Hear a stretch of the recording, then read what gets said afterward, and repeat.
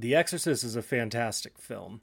And it's fantastic for multiple reasons. One of those is that it overthrows the religion of scientism and modern medicine. It's subversive to the errors of modern women, and it shows us, or it demonstrates, the power of Christ's agape love.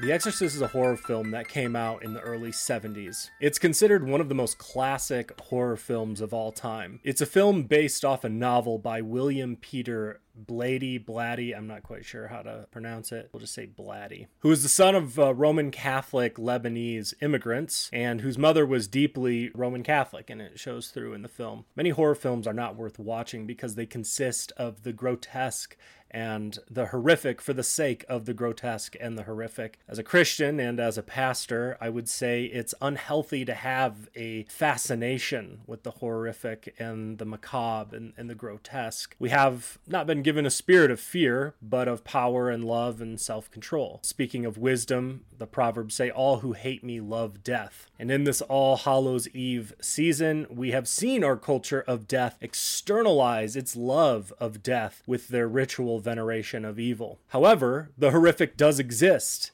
Demonic possessions do exist. It's part of our human experience. And so we should expect Christians to make horror films that are good films. I think The Exorcist fits the bill. The Exorcist was quite surprising to me in that it was not a movie of fear for the sake of fear, and it certainly has the horrific and the grotesque at moments, but it's not the focus or the point of the film. The film is not catering to an audience who are in it for shock value or to simply be frightened.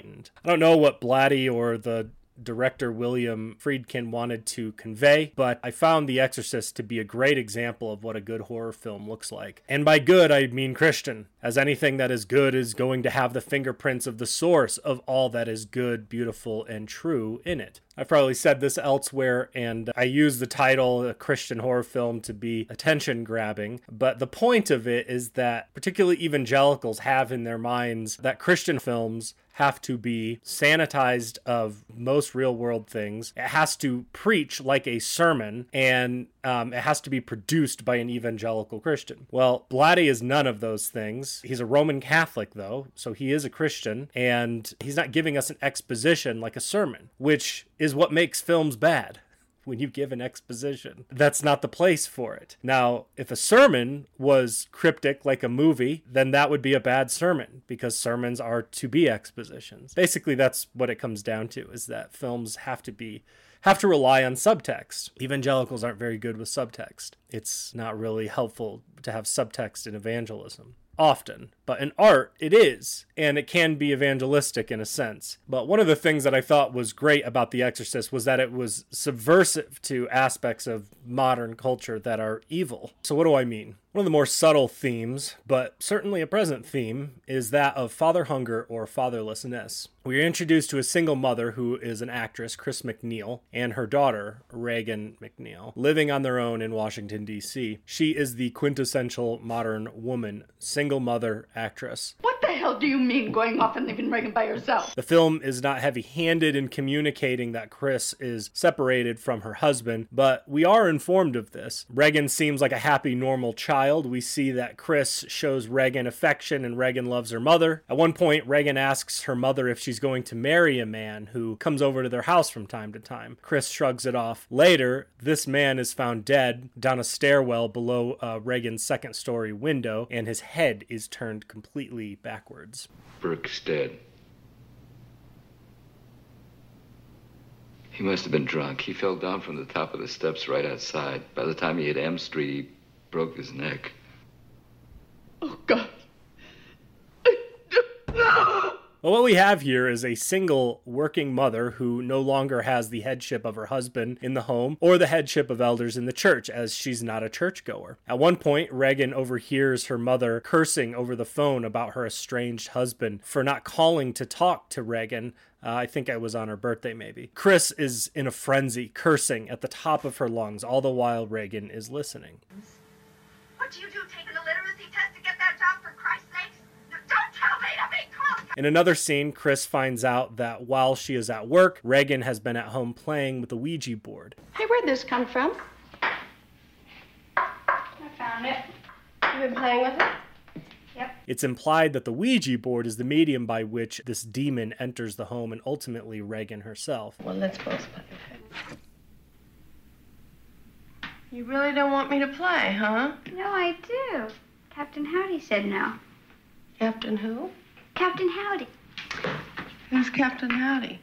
You know, I make the questions and he does the answers. The demon begins to possess Regan by degrees. Regan begins doing all kinds of weird, unnatural, disturbing things. The father is absent, and the snake has entered the garden. Chris takes Regan to a family physician. Something is wrong with my child. Let's put them on drugs. Chris is the modern woman par excellence. The doctor does a test. We see a glimpse of the demon manifest in Regan at this point. The doctor asks if Regan is depressed. Chris is surprised he would ask. The subtext of the doctor's question is that Regan is depressed because her dad isn't around. The doctor may have asked if Chris was divorced or if the father was present, I can't remember, but the doctor is ultimately not able to help her. So he suggests going to specialists. These specialists take a brain scan of Regan. The giant brain scanning instrument is almost as horrific as the demon itself. An interesting comparison, and one that I think is deliberately done. Regan is stressed and frightened while these tests are happening. The specialists find nothing wrong with her brain. Chris takes her to more specialists. Nothing. Then Chris brings in a psychiatrist, thinking it's not a physiological issue, but a psychological one. I'm speaking to the person inside of Regan now. If you are there, you too are hypnotized and must answer all my questions. Come forward. And answer me now. The psychiatrist is also unable to do anything, except for being attacked by the demonically possessed Regan. Chris finally takes Regan to this kind of top-tier team of doctors and medical specialists, and they don't know what to do, but they suggest that an exorcism might work. To their thinking, if the possession is just a mentally induced state, perhaps the power of suggestion through a ritual like exorcism might provide a mentally induced cure. So it's kind of this cynical recommendation. Chris finds this ridiculous. She is bewildered and shocked that nobody can tell her what's wrong with her daughter. Chris's bewilderment shows that the modern world and naturalistic assumptions are insufficient to deal with spiritual realities. But since she is out of options, she goes for it. She finds a priest who she'd seen in her neighborhood and asks him to do an exorcism. How do you go about getting an exorcism?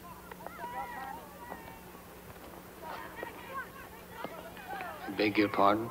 And this priest's name is Father Damien Karras. Father Karras is essentially a non-believer. He's a Jesuit and a highly educated psychologist or psychiatrist. We see that he is attempting to leave the priesthood. He recognizes that he is no longer fit to be a man of the cloth. He doesn't believe anymore, and so he must go. But then comes this desperate woman begging for his help, and he reluctantly agrees. Father Karras examines Regan and eventually concludes that she would likely qualify for an exorcism, but he remains skeptical. The Roman Church grants his request for an exorcism as long as an older, seasoned priest oversees it.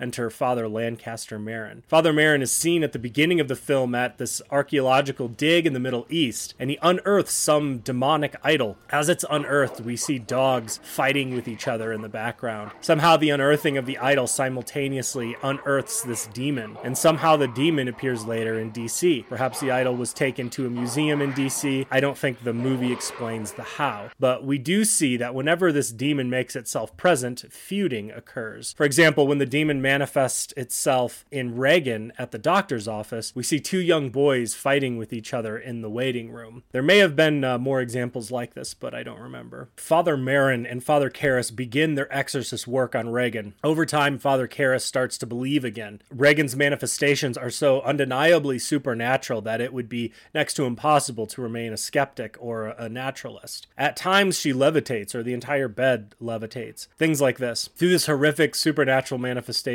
Father Karras returns to God. The exorcism rituals and ceremonies have only a slight effect on the demon. The power of Christ compels you!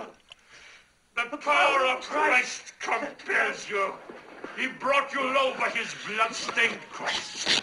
Do not despise my command because you know me to be a sinner. But they ultimately don't work. This is an interesting and perhaps subversive point concerning mere ritual and ceremony, because what ultimately does work is Christ-like sacrificial love. The demon eventually kills Father Merrin, and in the culminating scene of the film, Father Karras grabs Regan and with a loud voice says, "Come into me! Come into me," and the demon leaves Regan and enters into Father Karras. And at that same moment, Father Karras then throws himself out of the window, killing himself. He sacrifices himself for the sake of this little girl. He dies for the afflicted. He takes on the affliction of Regan and frees her of it through his own sacrificial love. Greater love has no one than this, than to lay down one's life for his friends. At the bottom of the staircase below Regan's window, as Father Karras is dying on the ground, a fellow priest finds him and asks, "Do you want to make a confession?" Father Karras can't speak, but he squeezes the priest's hand to communicate, "Yes, I do." And the priest asks, "Are you sorry for having offended God and all the sins of your past life?" And Father Karras again squeezes his hand, and the priest then declares absolution to him before Father Karras dies. Just a fantastic scene. In the final scene, Regan and her mother are moving out of their house, and they see Father Dyer, the priest who absolved Father Karras. Regan's mother shakes Father Dyer's hand and says goodbye. But Regan, looking intently at Father Dyer's clerical tab, embraces Father Dyer and kisses him on the cheek. The fatherless Regan recognizes with gratitude what the father had done for her. Fantastic end to the film.